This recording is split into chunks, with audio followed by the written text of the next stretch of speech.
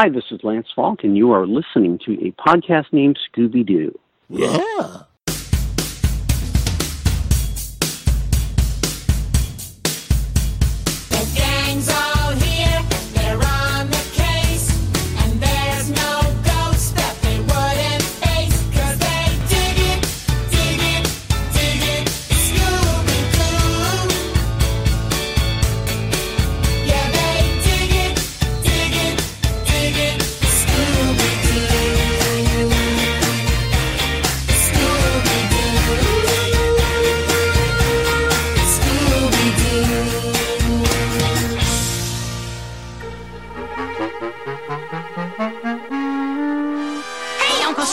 Coming up next, we've got lots of fun. Yeah, fun. And excitement. Oh, boy. And danger. Oh, no. Da-da-da-da-da-da. Stay tuned. Hey, gang, and welcome to another episode of a podcast named Scooby-Doo, the show that attempts to unravel 50 years of mysteries, meddling kids, and masked villains. My name is Mike Josick, and I'll be your guide through all things ghostly and groovy as I investigate every angle of every mystery and beyond. So grab yourself some Scooby snacks, fire up the mystery machine, and let's start the show. Thanks so much for joining us today. If you're a regular listener of the show, we've got a great interview lined up for you this month. And if you're a brand new listener, welcome to the podcast. For anyone who's been paying attention since the release of my last episode, I know it's been a bit of a wait. It's been a bit of a slog since our last episode. Part 2 of my interview with J.M. DeMatteis came out at the beginning of August. It is now the end of September. While I'm technically still releasing one episode per month, that is a bit of a wait. Future generations will not experience the delay in the same way that faithful listeners like you have been experiencing over the last probably almost 60 days here. But I promise the wait will be worth it. It's a great conversation. We're dipping back into the musical side of the Scooby-Doo franchise. We're going to be talking to film and TV composer Jake Monaco. But just before we get into that conversation, as any Scooby-Doo fan knows, it is September. And September 13th, 1969 is kind of ground zero for Scooby-Doo. That is the day that Scooby-Doo Where Are You?, the first iteration of the show, of the series, premiered on CBS and brought to the world Fred, Velma, Daphne, Shaggy, and Scooby. So I would be remiss if I didn't acknowledge that. I actually had hoped to get this episode out for the 13th, kind of wanted to drop it on the anniversary date, but things didn't work out quite that way. Even though I didn't make that date, I gotta at least recognize that this is Scooby's birthday. So, happy birthday, Scooby-Doo!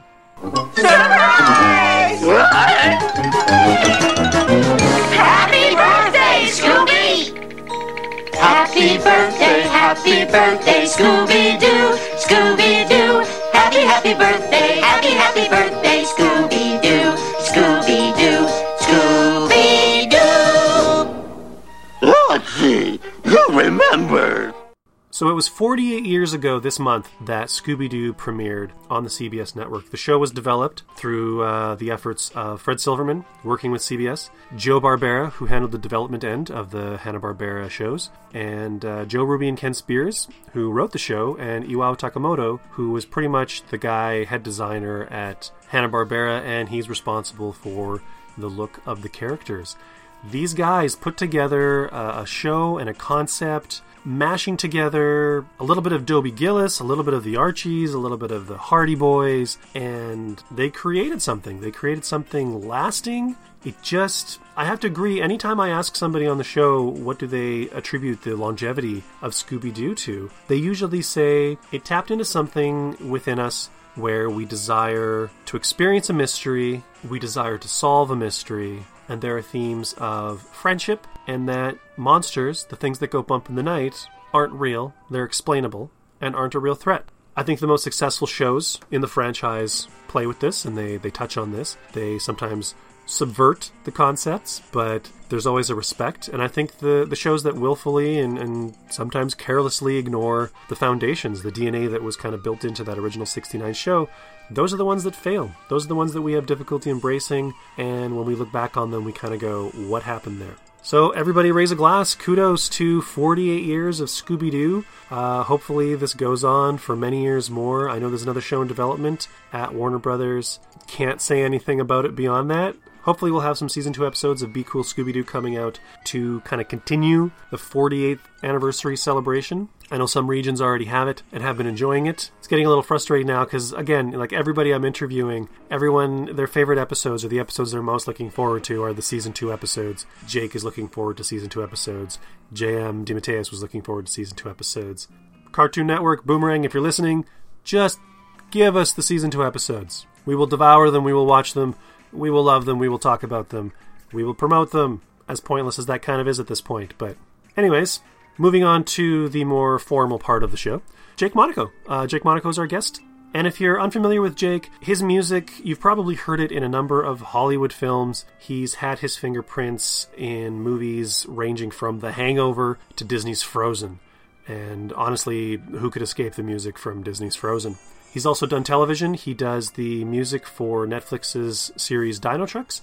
And Scooby-Doo fans know him as the wonderful composer of the latest iteration of Scooby-Doo, Be Cool Scooby-Doo. I love what Jake is doing with this series. He has a clear reverence or interest in what came before. He references it. He sprinkles it into what he's doing, but he's also doing something very fresh.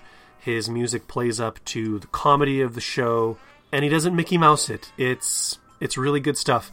And the romps. He's partly responsible for the romps that we're getting every week. How can you complain about that? So I'll also let you know up front that this interview is a single-part interview. Jake and I talked for about a half an hour. There's no part 2, so you're not going to be waiting a long time. Man, I'm so glad that I did not have a part 3 for Jam, because yeah, that would have just been bad news. Anyways, I won't keep you any longer from the main event. I will leave you to my conversation with Jake. Enjoy, sit back, turn the volume up, get yourself comfortable, and we'll see you on the other side. Was there cabbage involved? All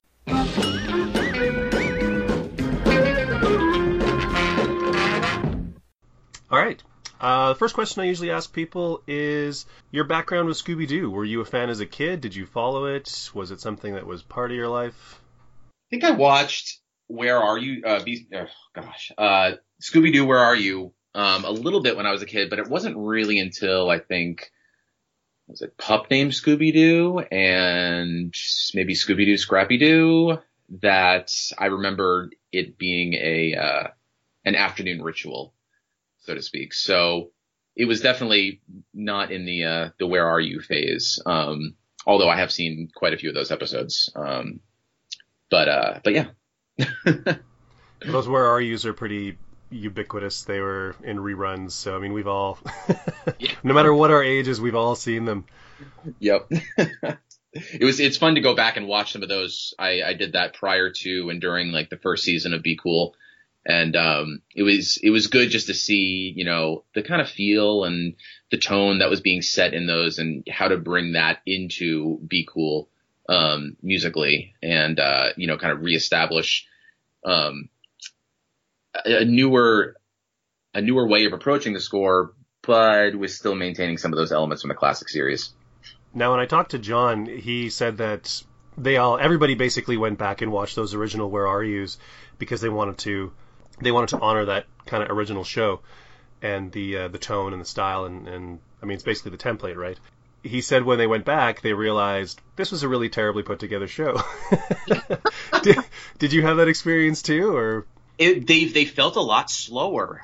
It definitely doesn't. I think we've gotten so used to seeing shows, especially kids, or not necessarily just kids, but animated shows in general, to be so much more fast paced now than they were even 15, 20 years ago. Let alone 40 years ago now, I guess, for Where Are You? 47. Yeah. Still can't believe that's the same voice as Fred and Scooby since back then. It still blows my mind.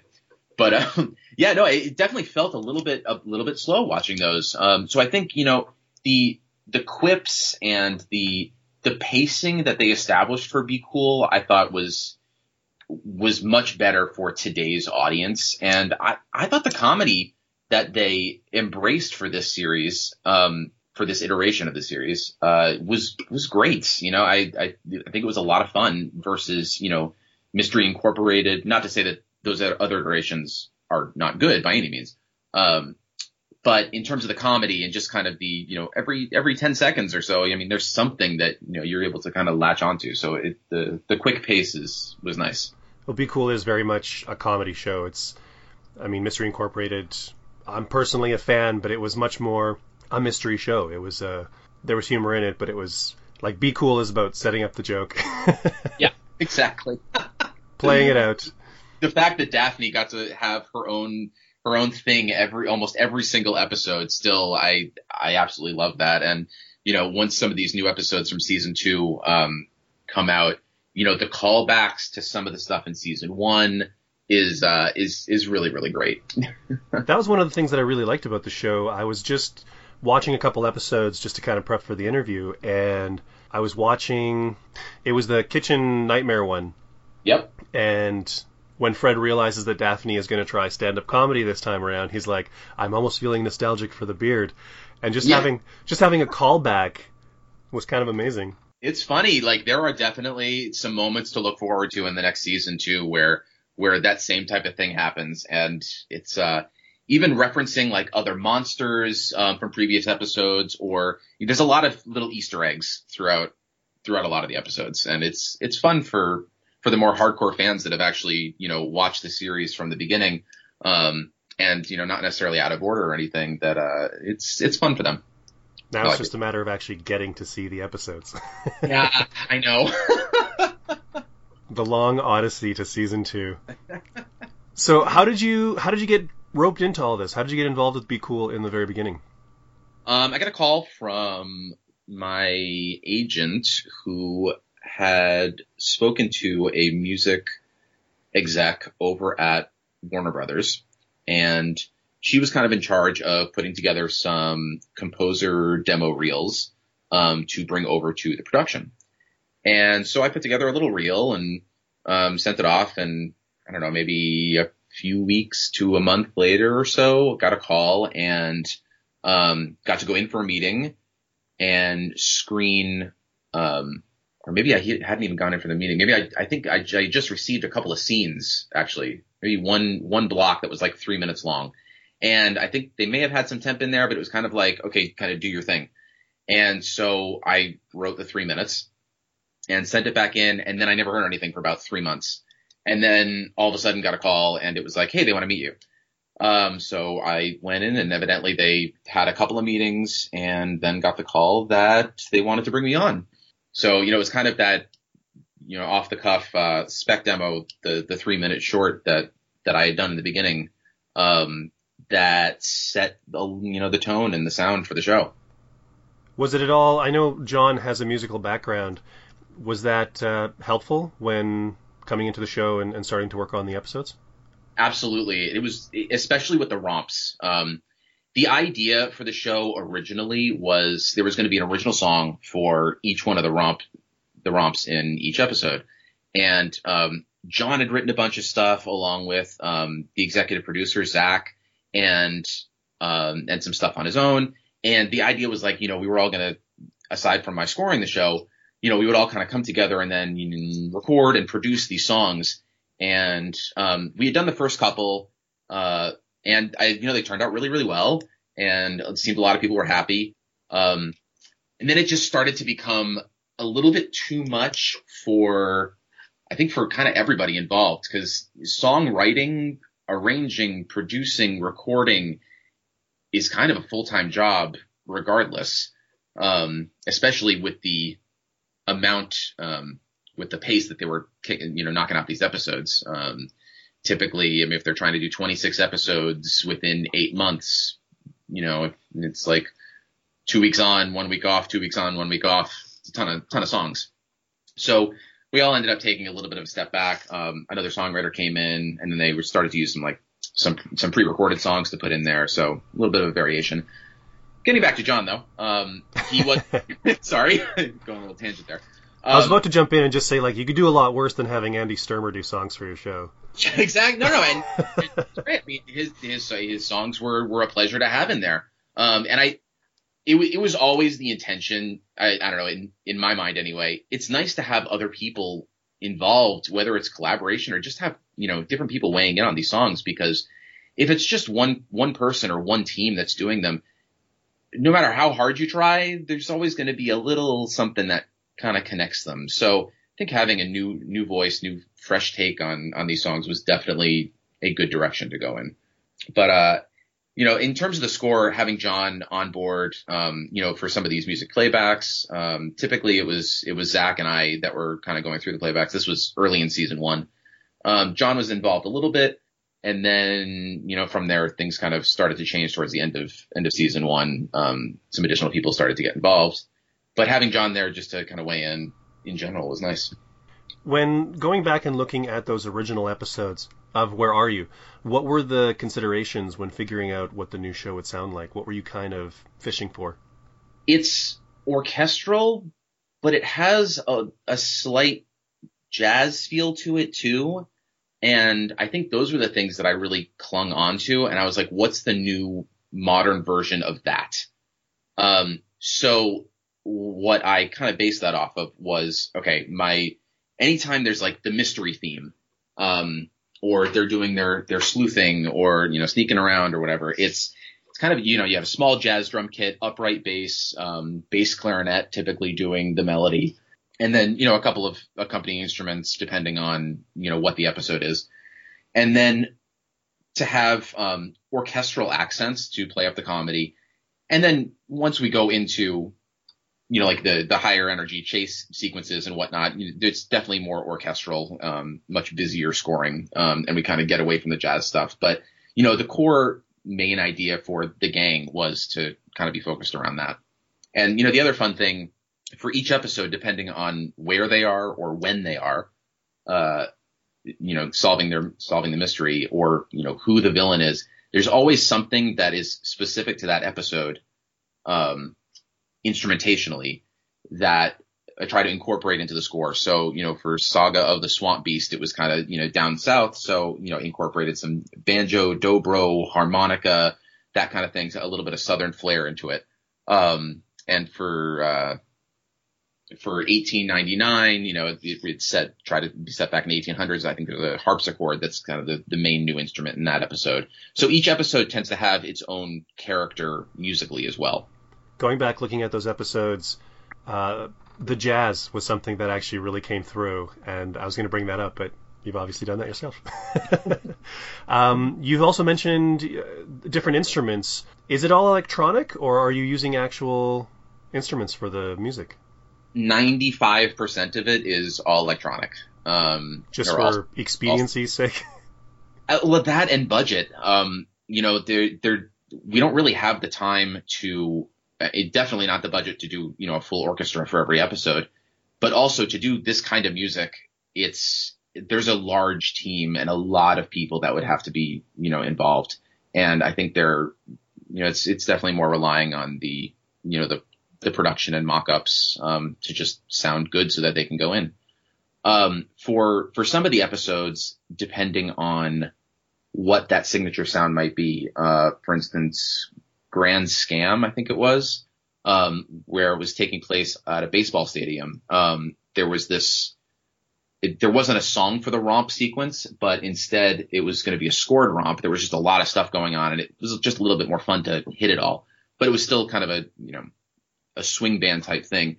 So got to have a musician or two come in for that, solo instruments, playing, saxophone and trumpet and trombone. And just try to make the most of it while mixing it in with the other samples and whatnot. Use bass clarinet once in a while for the melody, get to, have that player come in. There's another episode where we had a lot of, there was a wedding episode. We had a violinist come in and, double and triple track himself, to get like a little quintet or quartet, for some of the wedding stuff. So here and there, we'll bring a live player in, which it's always exciting to be able to do that. There was a few episodes where, rather than going for a romp song, you went for just full orchestration. Area 51 Adjacent is one. Yes. You mentioned another. What precipitates the choice to go that route rather than with the romp song? If there is no dialogue happening during the romp song or during the main chase sequence, let's say, a romp song works really, really well. especially if there are lyrics. However, with Area 51, there was a lot of it was a much more intense chase. There was a lot of dialogue happening, and to try and cut a song around that, it just wasn't feeling good. It was feeling fake and forced. Oh, so you guys actually tried a romp? Oh yeah.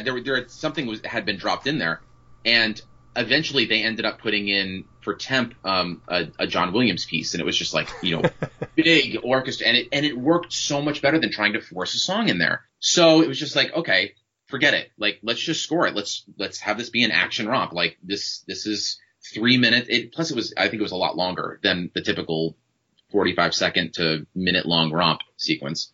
That was the other thing to kind of keep in mind. So, it was better to score it and make a bigger deal out of certain moments and kind of play up the comedy in certain areas. And there are probably like 7 or 8 episodes over the course of the series that we went in that direction.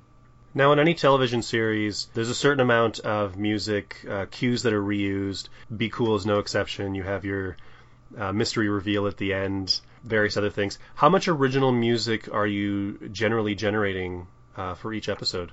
Every single episode every single cue has to be touched for every episode. Nothing can just be reused as is, with the exception of maybe a 2-second stinger. When they pull the mask off of the bad guy and reveal who it is. I think that's probably the only cue that can just be reused as is. Interesting.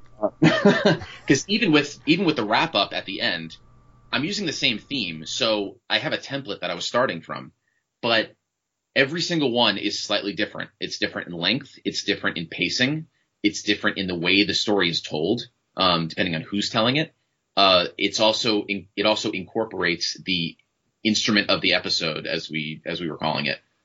So whatever the original sonic sound for that episode was, we try to incorporate that more into the wrap up and the end credits specifically, to really have it focused on that, still having the jazz feel underneath most of the time, but again, giving it a fresh take every single time. You mentioned the end credits. When you're watching on television, the way television is structured now, you don't often get to hear end credit music because it's just like in a little box in the corner or there's other stuff running over it. And you posted, I believe it was the majority of season 1 on your website with all the end credits themes, whatever. That was great. Are we going to see any more of that, or is that? So they gave me a choice I think it was on the first episode, or maybe it was the second episode. They were like, okay, you can either have, we'll just use the same credits for every single one. Or, you could do different ones every time if you wanted. I think they said half jokingly, and I was like, no, let's do it. I'll use the same theme every single time. However, again, depending on what the sound of that episode was, do a completely different arrangement of it. And I think one of my favorites is the Me, Myself, and AI. That's a great one. And there are a few more in there that are just very, very different sounding from one another. Again, it's all based on the same theme. But I guess you have to watch that on the new Boomerang streaming app that all of these are playing on, or something to be able to actually see the end credits. But another little fun Easter egg there for the hardcore fans. Is there any chance though that you're going to be posting any of those again, like you did with the previous ones, on your website? Yes. Yeah, I will absolutely be posting more of the season 2 ones, and again, they're all fresh and fun and different. I was waiting until they were released, so that's obviously. But I will continue to update that little stream that I have, and as episodes are released. And considering the way the show's gone, I'm guessing a soundtrack release is highly unlikely. Yeah, we'll leave it at that. So, television is legendary for having no time and no money. What was your process and turnaround time for making the music? Typically, there would always be 3 episodes overlapping in some way, shape, or form. So on a Thursday, we would spot the episode. We'd go in and have a meeting, talk through it, what's working musically, what's not, should we put music here, etc. And then 2 weeks after the spot, again on a Thursday, we would have the first music preview where they would watch through the entire episode. I'd receive any notes back. We'd sit there and talk about it all. And then 1 week after that, would be our second music preview. And then about 2 days after that is when we would deliver the stems and all the music to the dub stage, where they would then mix it with the sound effects and dialogue.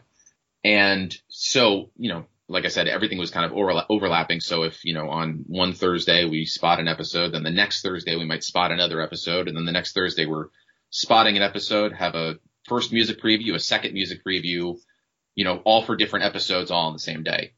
So there were, especially towards the end of season 2, it was like 6 to 8 weeks of, 3 or 4 things overlapping every single week. And it was a little intense. I was going to say, what would you say were the greatest challenges of scoring it? And then I thought, what was the worst experience scoring it? And then I was trying to think of a way to blend those two together. But I guess I've kind of thrown that out there. So if you want to pick up what's lying there and run with it.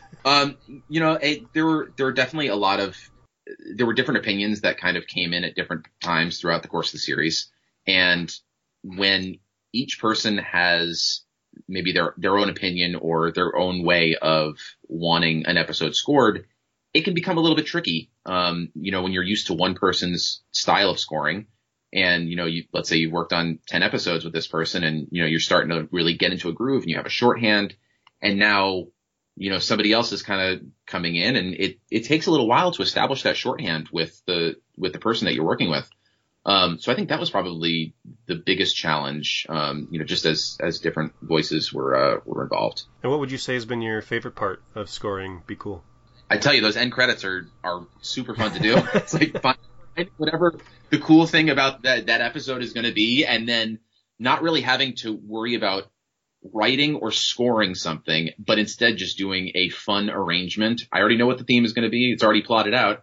Just doing a fun arrangement using those materials. The characters don't have any individual themes of their own, but did you ever find yourself looking forward to scoring certain scenes with certain characters? The inspirational kind of scene where we have our low points usually after the second commercial break, where the gang is either trapped somewhere or they think that they failed at solving the mystery. And, we kind of have a little bit of a low point and musically. But then typically someone will start to talk them up. Sometimes it's Velma, sometimes it's Daphne, sometimes one of the other characters. But that kind of inspirational moments, where you're, embracing that is definitely, it's a nice point, to emotionally embrace the characters, with the music. I can't remember. I know the production inherited the name Be Cool, but the theme song, did you compose the theme song?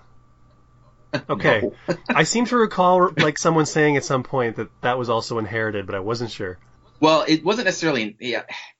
So I think someone stuck this in there and, people became very attached to it. So it was definitely a symptom of like temp love.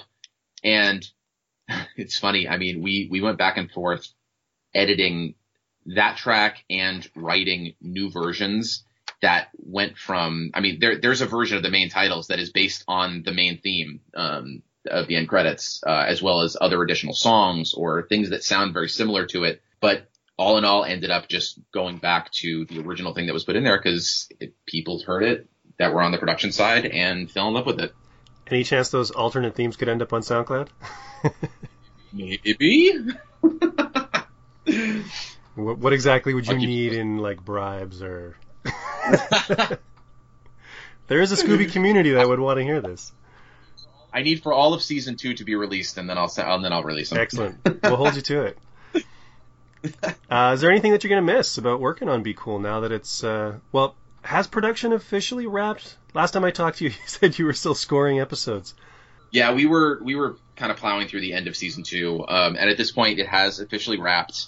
The series is done, but I've already heard that they are in the works over at Warner Brothers Animation in developing the next iteration of the series. That doesn't surprise me.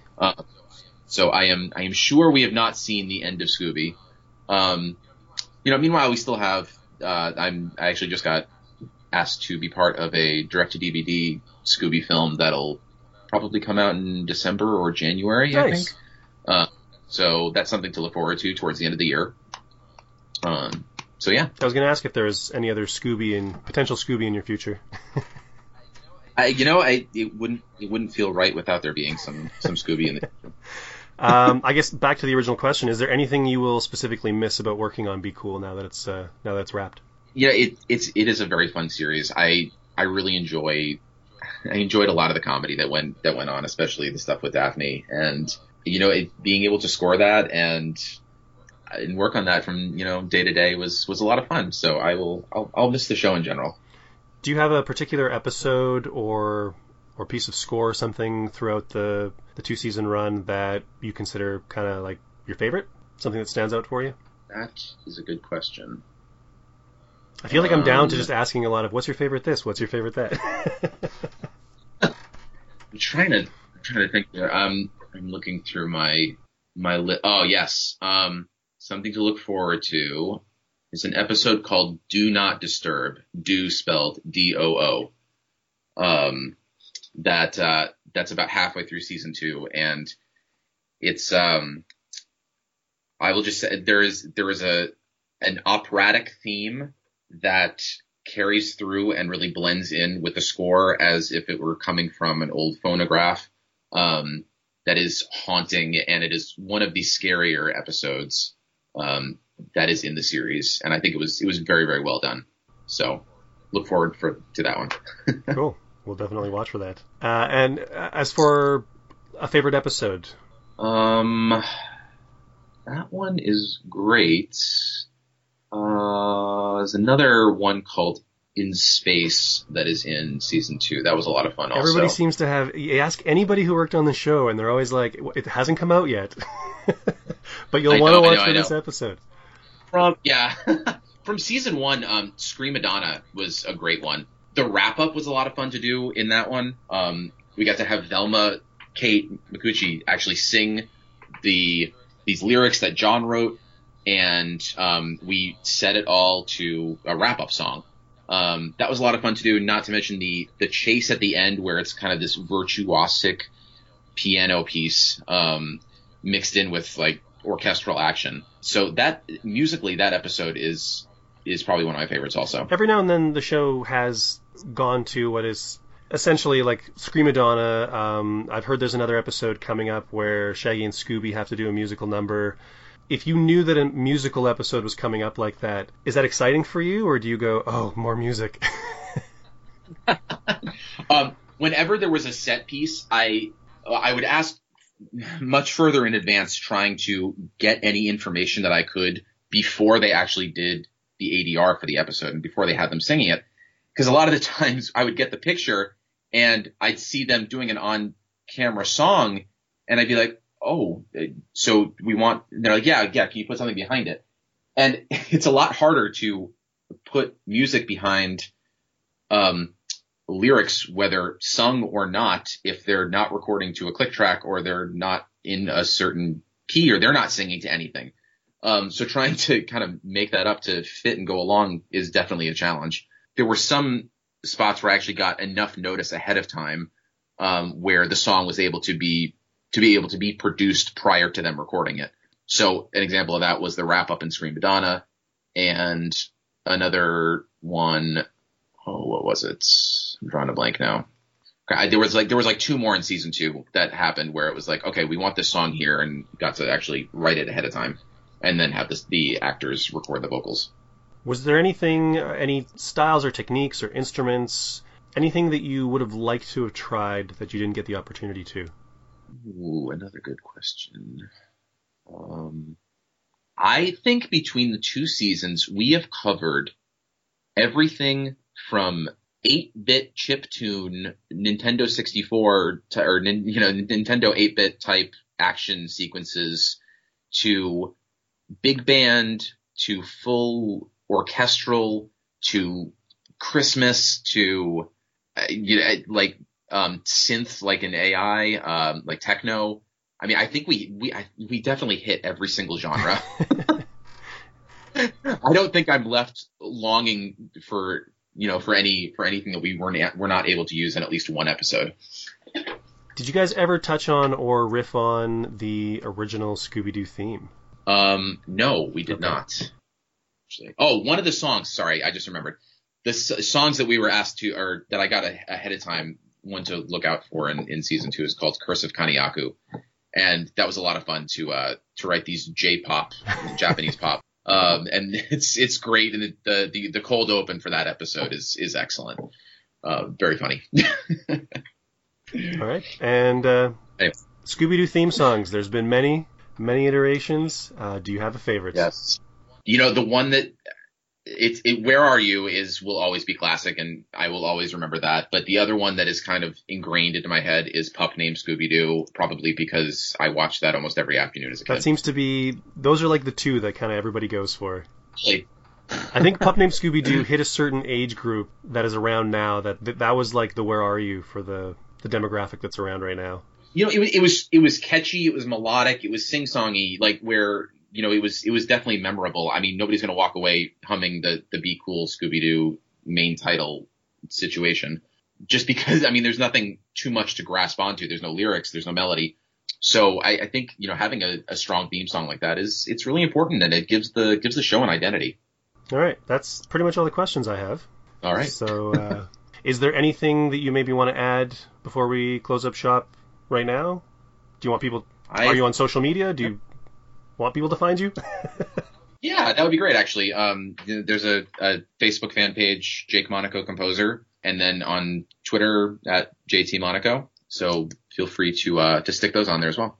All right, very cool. Excellent. Well, thanks, Mike. Greatly appreciated. Thanks for sitting down. All right, thanks, Mike.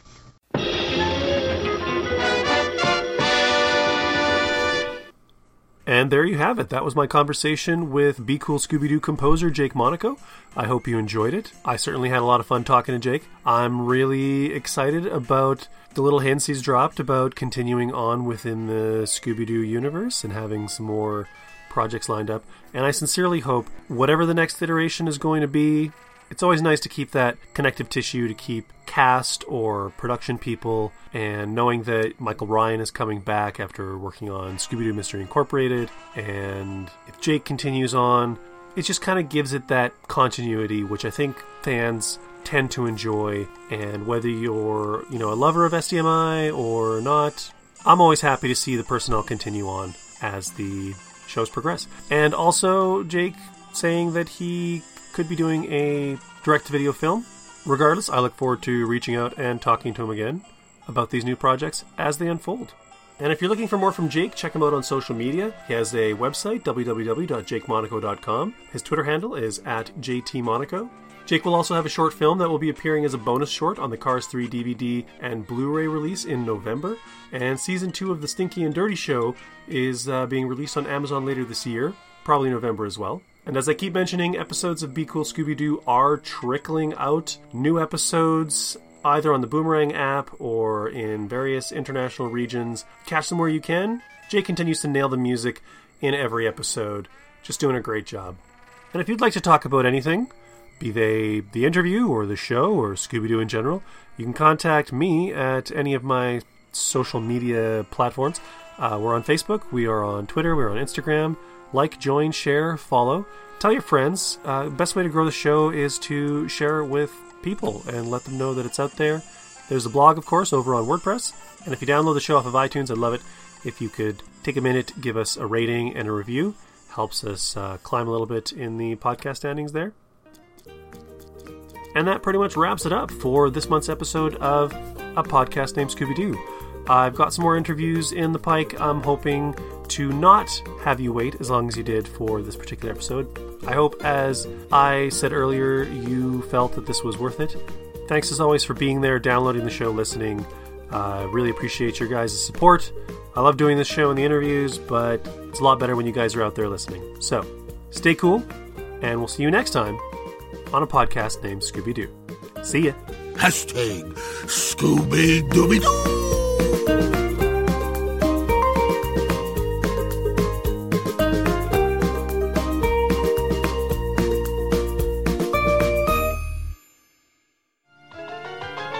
Happy birthday to me. Happy birthday to me. Happy birthday, dear Scooby. Happy birthday to me.